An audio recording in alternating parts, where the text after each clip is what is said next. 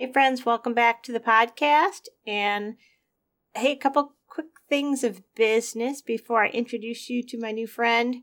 I am getting ready to celebrate episode 100. This will be, I believe, episode 97.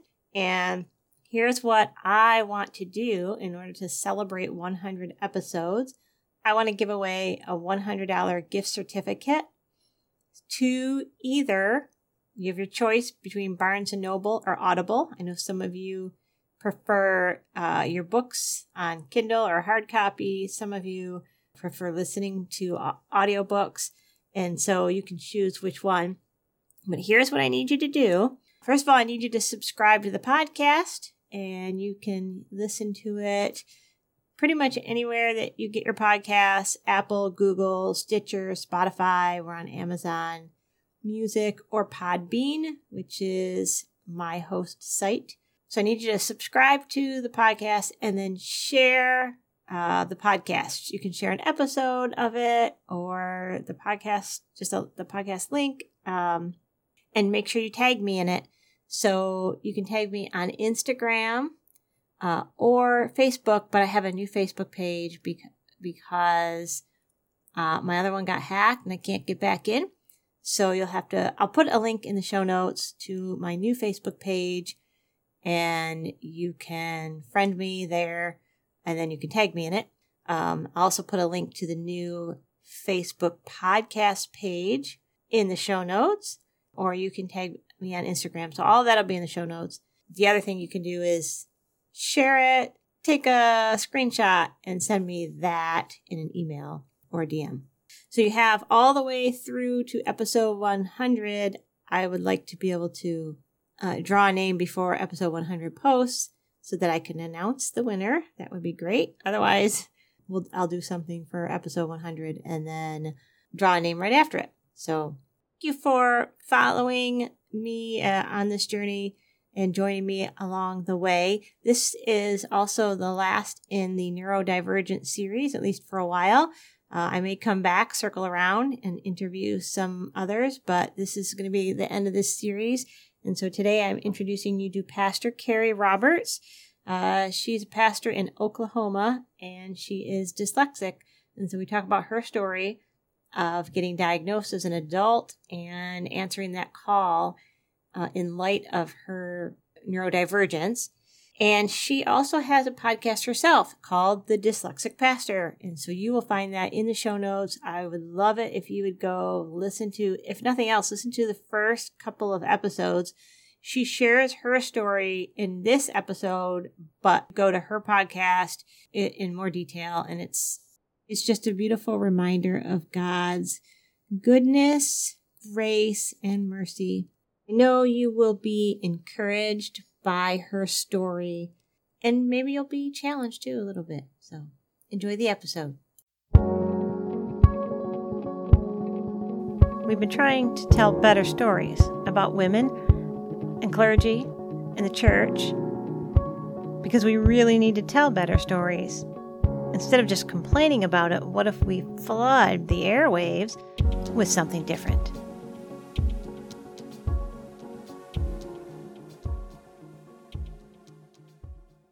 All right. So welcome to the podcast. Thanks for having me. And you're in Oklahoma, right? Right. Where are you in Oklahoma? In a small town called Pauls Valley, Oklahoma. So it's about 45 minutes from Norman, Oklahoma, which is usually popular with the OU Sooners. Yeah. Did you grow up there? How long have you been there? I actually grew up in even a smaller town. I grew up in Stratford, Oklahoma. There's not even a stoplight there.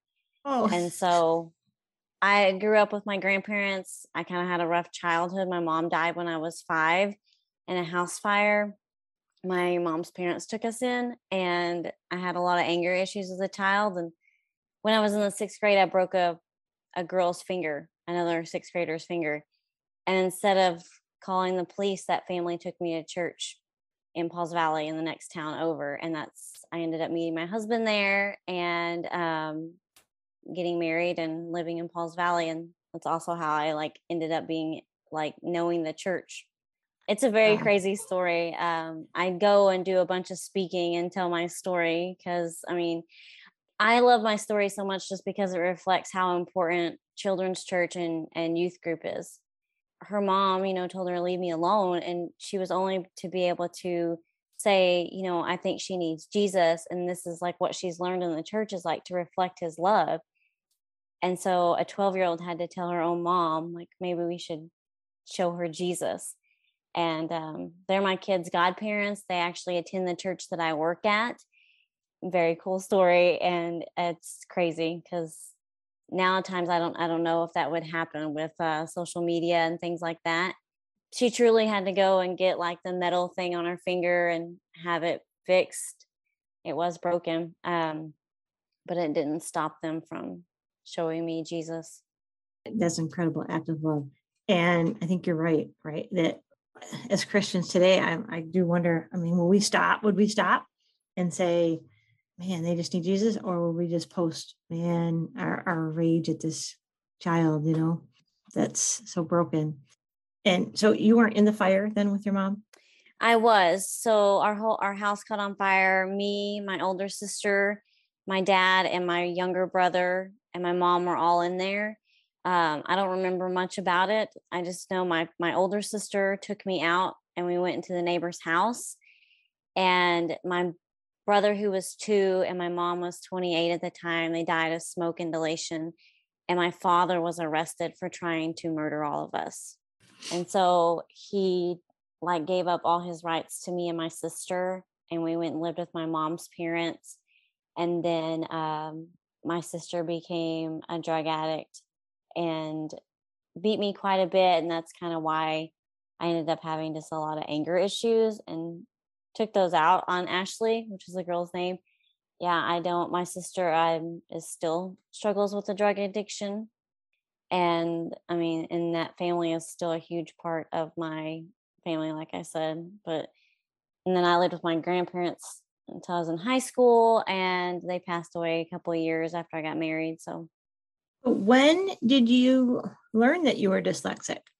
So I actually didn't get tested until I was 30 years old, but I, of course, struggled my whole life in school. And like I said, such a small town, not a lot of education on dyslexia. In fact, so much is changing now, especially in the state of Oklahoma, with how they teach different learning disabilities. But back then, things like that were just classified as slow, and a lot of mine was just classified as like laziness. In my first couple of years of school, they just passed me on because my mom had died, and like the whole town knew my story. But then it just got worse and worse as I got older, and I just sat out in the hall a lot. But I got saved when I was around 17 years old, and I felt the call to be a pastor then. But I just kind of put it away because of my learning disability. The only way I got through high school was from context clues and cheating. I still to this day, I can't learn a new word because I can't sound things out. And so I have to use context clues to figure out what the word is. But it wasn't until I was about my late 20s, I really started just feeling God really be like, hey, I've kind of let you like live this life. You've gotten married, had kids. I called you to be a pastor. I called you to be in the ministry. And I was on Pinterest one day pinning stuff about dyslexia, and I happened to just be like Pinterest friends with my PA at my local doctor's office, and we were friends. And she was like, hey, do you think one of your sons is dyslexic? And I was like, no, I actually think I am. And her husband had just been tested by someone, and she's like, let me give you her number. And so I saved up my money because it was like $400. Like our insurance didn't pay for it. And I got tested and found out that I wasn't just dyslexic, but severely dyslexic. And then that lady was a psychologist. I ended up doing a couple of rounds of some therapy, and she was like, I can get you accommodations. Like this whole new world of like, that there was actually help for people that had learning disabilities that I did not know of. And so that's kind of how the process started. And I started going to school, and I am 36 now and just did all 6 years to be ordained. my husband is also dyslexic, so some of the stuff that you resonate with, he was just a good kid, and so they just kind of passed him, and it wasn't until ninth grade that they finally called home and said, "Do you know your son cannot read or write?" And the clues were there. No, we're a bigger city, so we had some of those resources, but even still, this was the late 80s. They still didn't really know a whole lot about, they didn't really understand it. So a little bit of research that I've been doing just for this series talks about, I guess there's several different aspects of dyslexia. So you can have multiple versions of it.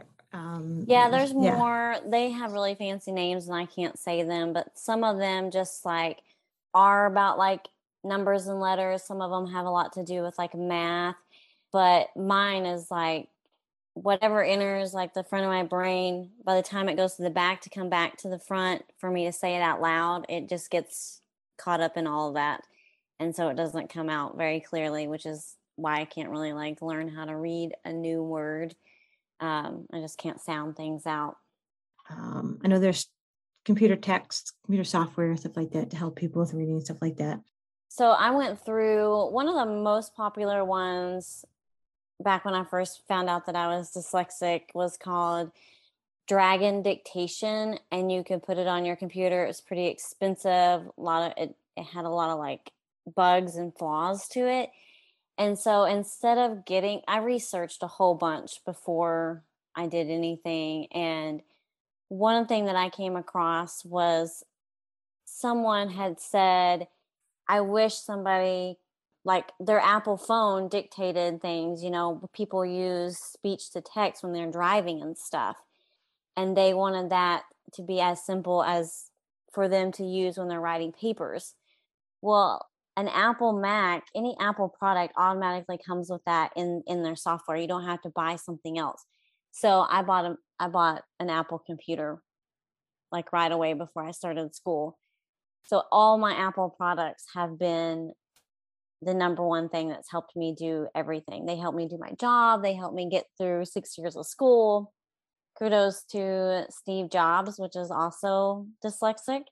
That feature is not even for that. Is really put in there for like, so people could text and drive and do other things instead of having to look at. But it really makes a world of difference, especially being able to highlight something and have it read to me is a huge deal. Oh yeah. Have it read to you. That's how my husband does almost all of his, the YouVersion app, is, that's almost all of it is he just listens to the audio Bible. Yeah. Because reading 3 verses takes so much more energy and time, and then you don't really get anything out of it, where he can have somebody read it. Yeah. Read it to him. And then he's like, oh, okay. And I want to talk about, because there's kind of this idea of dyslexics kind of really see things in 3D.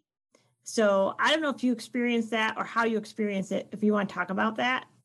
So I've never really thought of it as like in 3D, but what I get a lot of compliments on my preaching, because when I'm preaching, I see it in my head when I'm writing the sermon. I see it in my head when I'm saying it out loud. And so I've had people come up to me and be like, you made me feel like we were there, And so I think that's that 3D of how when something's being read to me or when I'm telling someone about it, it's like I'm right there. I can like touch it, And I think that's what gives us a lot of dyslexic people are really good public speakers, because it's like there's not even a crowd in front of them. They're in the part of like whatever they're talking about.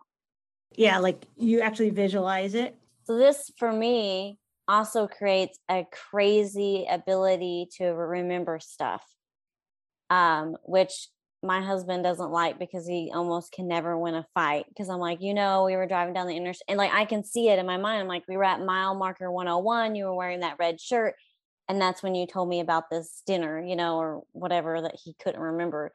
I have friends that call me and they're like, what did I eat 2 weeks ago at the Thai restaurant? And then I can envision like us being there, and then I'm like, oh, it was the pad Thai. And that is a great gift. And I think that like that's part of the reason that I'm doing this series.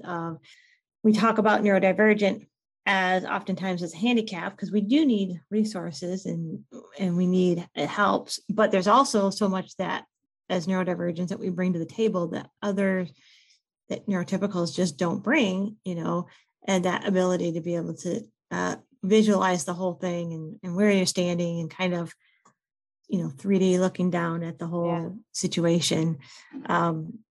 Well, anyway, one of the questions I was going to ask is how does it present in you? But you kind of answered some of that. Did your kids inherit any of your dyslexia?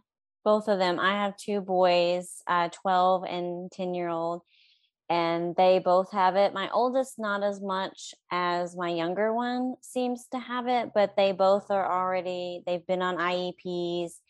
And I mean, that's a whole nother story. I fight really hard for them not to be in a special ed room, but for them to just have accommodations that can help them just be supported in their classroom. Well, I think that is important. If we can be together, I think it benefits not just the person who has the IEP, but also the students who don't, right? Because we start to realize that, not everybody is like us. And I think that's important to see. We all have our own resources that we need, whether we're neurodivergent or neurotypical. You just completed all of your requirements for ordination, and you just got ordained. Yeah. A few weeks ago.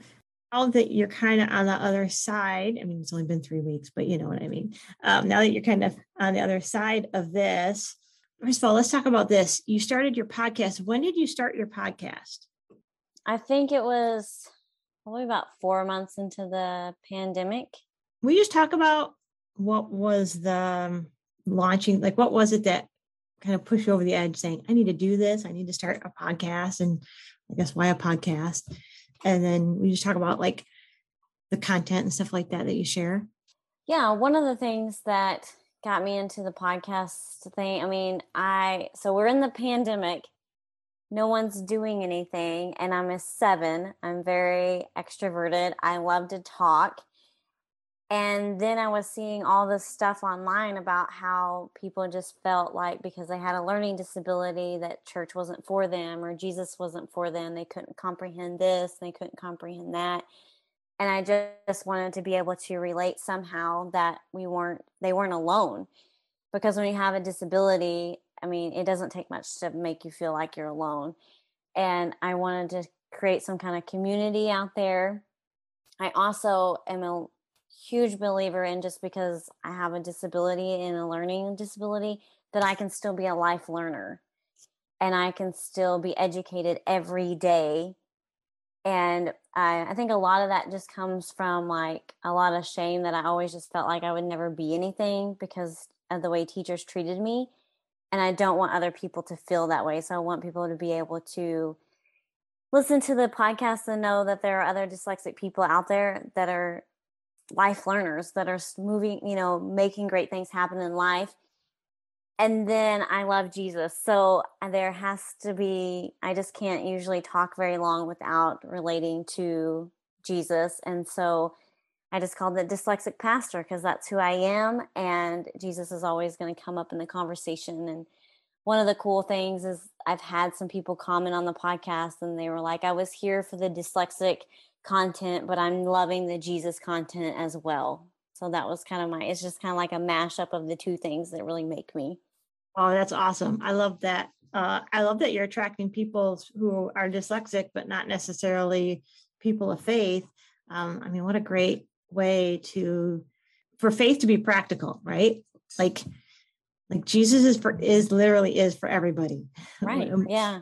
And we've, oh man, I mean, as much as I love, the Reformation and, I am an avid reader, as much as I love all of that. We've also, the last 500 years, really restricted who can be a follower of Jesus because we're like, no, our spiritual disciplines have to look like X, Y, and Z. And you have to be able to, read a passage, read the Bible through in a year and memorize verses and those kind of things. And if you struggle with any kind of a neurodivergent or learning disability, all of a sudden it's like Jesus isn't for you. Yeah. So will you talk about your spiritual disciplines for you? Like how do you connect with God? What kind of spiritual disciplines do you use so that people because I think that there's people who are listening to this podcast who are dyslexic. I know that there are, and then or just neurodivergent in general. But then there's some who just struggle with some of the more traditional spiritual disciplines. So maybe if you talk about just some of the ways that you connect, that might help them. Yeah, I would definitely say mine are not your typical sitting down and doing a bunch of quiet reading, just because I struggle with reading and I also struggle with like quietness. I'm sure I have some ADD in there as well. I treat it the same as like I have ran a couple of half marathons, and I treat it the same as like when you work out, you never skip 2 days in a row. So my spiritual discipline is always ideally every day, but if I skip a day, I'm definitely not skipping the next day. And then a lot of my spiritual discipline just comes from me just coming to God and being like, what's next? Like just being open to the day, the ability to be able to say I'm here, because I did struggle quite a bit with like being called as a pastor and not being able to read scripture. That was very aggravating for me at first. And now I put that in my spiritual discipline of being able to say, let me just open these scriptures. Let me just listen to someone read the Bible to me and be able to have an open mind of like, what is next, even though I have a learning disability. And I'm always just so grateful and for the opportunities that I've had. And I'm always just asking the Lord, don't let me think that like, because I can't read, I can't do this. Whatever he's asking of me or whatever the next chapter is. And I love doing that every day. And a lot of times it doesn't happen every day, but like I said, I try not to skip 2 days. And then I feel like a lot of some of my spiritual discipline is just actually just pacing around in my house, listening to scripture and just really like soaking in, especially like when we're in, like right now we're still in, if you do the ordinary time and stuff, like we're still in Easter. And so I just love being able to grasp the time frame that we're in the liturgy calendar. So that's probably my spiritual discipline. I've gotten like backlash from people that it's not your legs crossed and like a meditation thing. But I have yet to really read a lot in the Bible that says that we're supposed to be like super quiet and you're just supposed to spend time with Christ. And I think that looks like however you can do it physically and mentally. Absolutely. I think about the story of the road to Emmaus, right? And Jesus walking with these two disciples and they're talking and chatting and they're talking about scripture and they're having this whole conversation on the way, from one place to the next until they get to their house. That's prayer. If we understand, that we're talking to God, and, they were doing it as they walked along the road and as they sat at their table and broke bread together. And yeah. So for those of us who, meditation works for us, I think that you need to lean into it. But I also, like you said, Jesus just wants us to come to him. He doesn't really care what way we come, as long as we're there and we meet him. And you talked about sharing Jesus content on your podcast. So talk about what kind of what kind of content do you share? Is it specifically dyslexic stuff? Is it talking about your journey as a pastor? Like what kind of things do you talk about on your podcast? In the first couple of episodes, I did a lot of talking about my journey as a pastor and how hard it's been. The struggle is real of like, what takes people 15 minutes takes me 2 hours, and that includes writing a sermon or just getting that dialogue. But one of the things I think that I lead with is however I'll read a scripture, and a lot of times I'll talk about how like this can be hard to read if you're struggling with the word. I promote the message. Eugene Peterson, I just feel like he just brings it in. I'm like, if you read a scripture and you're like, I don't know what this is trying to say to me. Like I just preached over Jesus and going into the temple and celebrating in the wintertime. And Eugene Peterson is like, it was Hanukkah. And you're like, oh. So I promote that a lot. And that's a lot of how I do some of the scriptures on there, is reading the message and a scripture. But a lot of times it just goes into how we need to, like, I spend a lot of time talking about putting that time frame for Jesus. If we put a time frame out for life learning, we can put a time frame in for spending time with Jesus as well. And a lot of times I get all like worked up on the podcast too, and it ends up just being, my friends are always like, your voice changes when you start talking about Jesus, just because you don't know who you're talking to. I just remember how I felt when I didn't know Jesus, how lonely I felt when the dyslexia really just like makes me feel like maybe I can't be a follower of Jesus. And so I go into a pretty passionate of like, he really loves you, whether you can read his words or not. Like there is a way to connect with him. So a lot of times I end on these long, like desperate, just give him a chance. You don't have to have a degree in theology. I don't have a degree in theology. You know, I don't think that I'll ever go back and get my master's and have any of that, because I'm like, he meets you where you are. You know, there's no mistakes made. Like we're out here with dyslexia and ADD and autism, and he meets those people where they're at. I love that you say that about, you know, your voice changes. My husband and I are both adult converts. We didn't grow up in the church. And you know, his dad was an alcoholic. He had a pretty abusive background. My parents divorced when I was early, you know, when I was young. And I talk about how there was this time where I did not know God. And then like one day, all of a sudden I did know God, and just how radical, like our lives are like split in half. Like just, there's just like, I just remember not knowing him and all the stuff I experienced. And then all of a sudden he was part of my life. I think it's important for people like you and me to share those stories because, well, one, I mean, we're 3 generations out of people not being really raised with any kind of faith.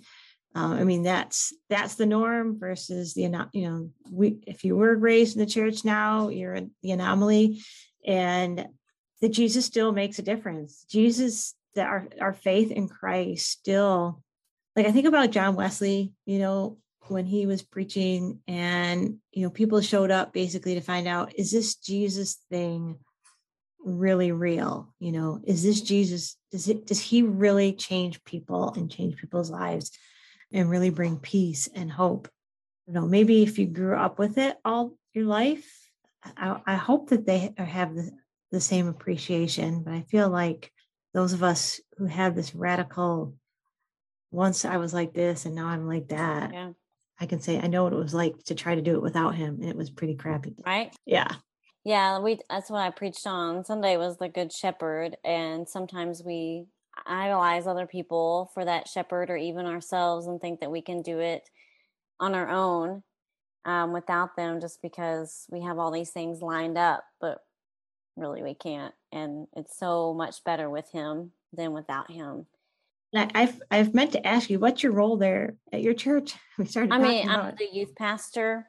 And then I recently, our Nazarene church does like districts, and I recently got voted for the Nazarene Youth International president. So I've just became quite a bit busier. Well, that's exciting. You're the new NYI president. Congratulations on that. That's a big task, but man, all these youth are going to get to see possibilities, you know, maybe see somebody like them. Yeah, I'm trying really hard to get the schools that come and like they want to come to our camps and stuff and promote their college to say something about the fact that all those colleges have accommodations representatives, but they get up there and they just talk about sports and coffee and just like all these things that they think kids want to hear. And I'm like, statistics show that 1 out of 3 people have a learning disability. You don't even have to like list all the things that the school does. You just have to say, if you're someone that already has accommodations or you have like a learning disability or whatever, we have information on that. People that have learning disabilities want education as well. So that's kind of really one of my one goals as being the president, is really trying to push some information there, because I'm like, not everybody has been playing, softball and basketball and football for 5 years. Right. They're barely getting by, but with help from a university, they could go to school as well and get a degree. Yeah, that's so true. Knowing that you have those resources is important, especially for answering the call. I think it's important for people to say, hey, I use this resource and it's helped me, and it doesn't make you less of a pastor because you need this resource. We talk about advice then for people who feel like they have a call, because you said you felt like you had a call on your life. Well, actually, first of all, talk about that. What did it sound like to you when you said you were about 17, you felt like you had a call in your life? What did that look like for God to come to you? And then what did it take to get you to the point where you're like, okay, I'm going to do this? Yeah, so I was at a Nazarene youth event called Extravaganza that's in the southwest part of Oklahoma. And this lady was telling it was the first time I ever really felt that I heard somebody talk about how Jesus like wants me as a child, like God wants me. I think I was still very much in the brimstone and fire part of people preaching. And I even remember as a teenager, like people just be like, you need to come to the altar because you don't want to go to hell and you don't want to burn. And I lived such a crazy life that I thought, like, I already live in hell. Like, you're not going to get me to come down there and like commit to this because of that. And so, and it was a woman preacher that was speaking. And I remember just really feeling like a full on connection with Jesus and giving my life up. And I remember just hearing or feeling just like, you're going to stand on a stage and you're going to tell people about this mercy and grace that you've experienced from Ashley and just their family and stuff. And this particular event that we went to, people went with like, they either played basketball, they played like a musical instrument, and I would write monologues. Like, they're called spoken words now. Back then they were called monologues. And I wrote one and I performed it, and you would move on in levels. And every year, the last night, they would pick one person from each district that did a really good job, and they performed on the stage. And my monologue got picked the very next day after I got saved. So in less than 24 hours, I stood on a stage and did a monologue that was about grace and mercy. And so it was very clear to me that it was like, this is, I was called to be a pastor. And for a little bit in my high school life, I did do speaking and preaching any place that would let me. But then things got really hard in my home life with my sister, and I just shut all that down, and I ended up getting married and having kids. And then it would be years later that I felt that call again, and then stumbled upon getting tested. You got tested right around the time you were sensing God calling you again. Like, right. I was working as a full-time activities director and social worker in a assisted living. And I really felt God pressing on me to quit my job and, to go after this call. And I didn't really want to quit just because no one knew that I even had a learning disability in the job. Like, I had been able to do such a good job at hiding it. That was just like, to me, I would argue with God and be like, look, I have my own office. I don't work holidays. I work Monday through Friday. I have really good benefits here. It's like the perfect job, and nobody even knows that I'm dyslexic. But you know how it is. He just doesn't. I always say that the call is like a coal that's just constantly burning once it's been lit and doesn't go out. It just keeps growing. And I really was going to just, once I got tested, I was not going to pursue any of it, because I almost felt like, oh, well, this is my excuse. I truly am dyslexic and no one's going to want to learn scripture from someone that can't read. And then all those things fell in place for me to get, for the therapist was just like, no, she was like, I can hook you up with commendations. I can help you find a school that goes with like your, my denomination. And so it practically just all like super fell in place. That's God. And it wasn't, it was really hard. The whole 6 years of being in school, I got my bachelor's degree at Mid-America Christian University here in Moore, Oklahoma, and then finished the rest of the classes that I needed to be ordained at Nazarene Bible College. And it was a constant, whether I would have teachers that would not accept my accommodations and I would have to turn them in, or just, some of the books were so hard to read. It was just, like I said, things that take regular people 15 minutes take me 2 hours to do. Oh yeah. Yeah. What normally takes people 15 minutes takes you so much longer. Much. And it's easy to get discouraged. Other people who find themselves in a similar situation, they know they have a learning disability, but they really have this call on their life, and it's easy to get discouraged. So what advice would you have for them in answering the call and pursuing this?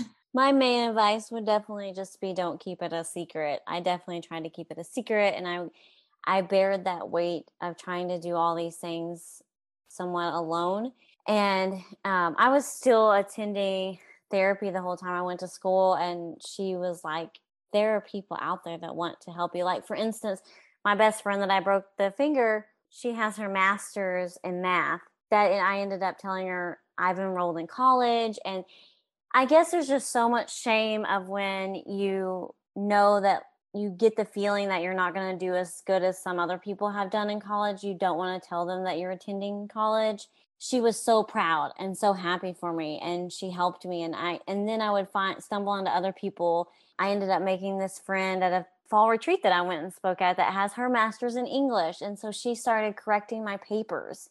So I would definitely just be open for any kind of help that people would be willing to give. I know, from the bottom of my heart, I know how scary it is to email someone a paper that you wrote that is going to be hard for someone to read because it's all jumbled up with your dyslexic words. But I just feel like when God calls you to do something, he's not setting you up for failure. So there's all sorts of stuff out there. Like I said, any Apple product that I've ever purchased was always worth the money.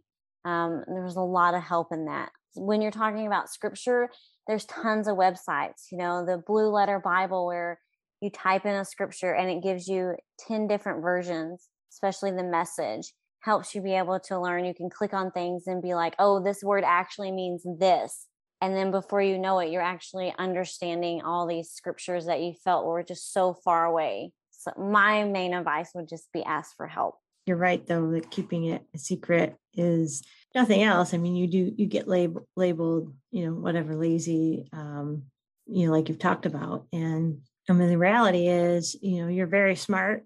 My husband's very smart. Like, there's nothing he can't fix. He looks at something, he can take it apart, fix it, put it together without having any instructions or whatever.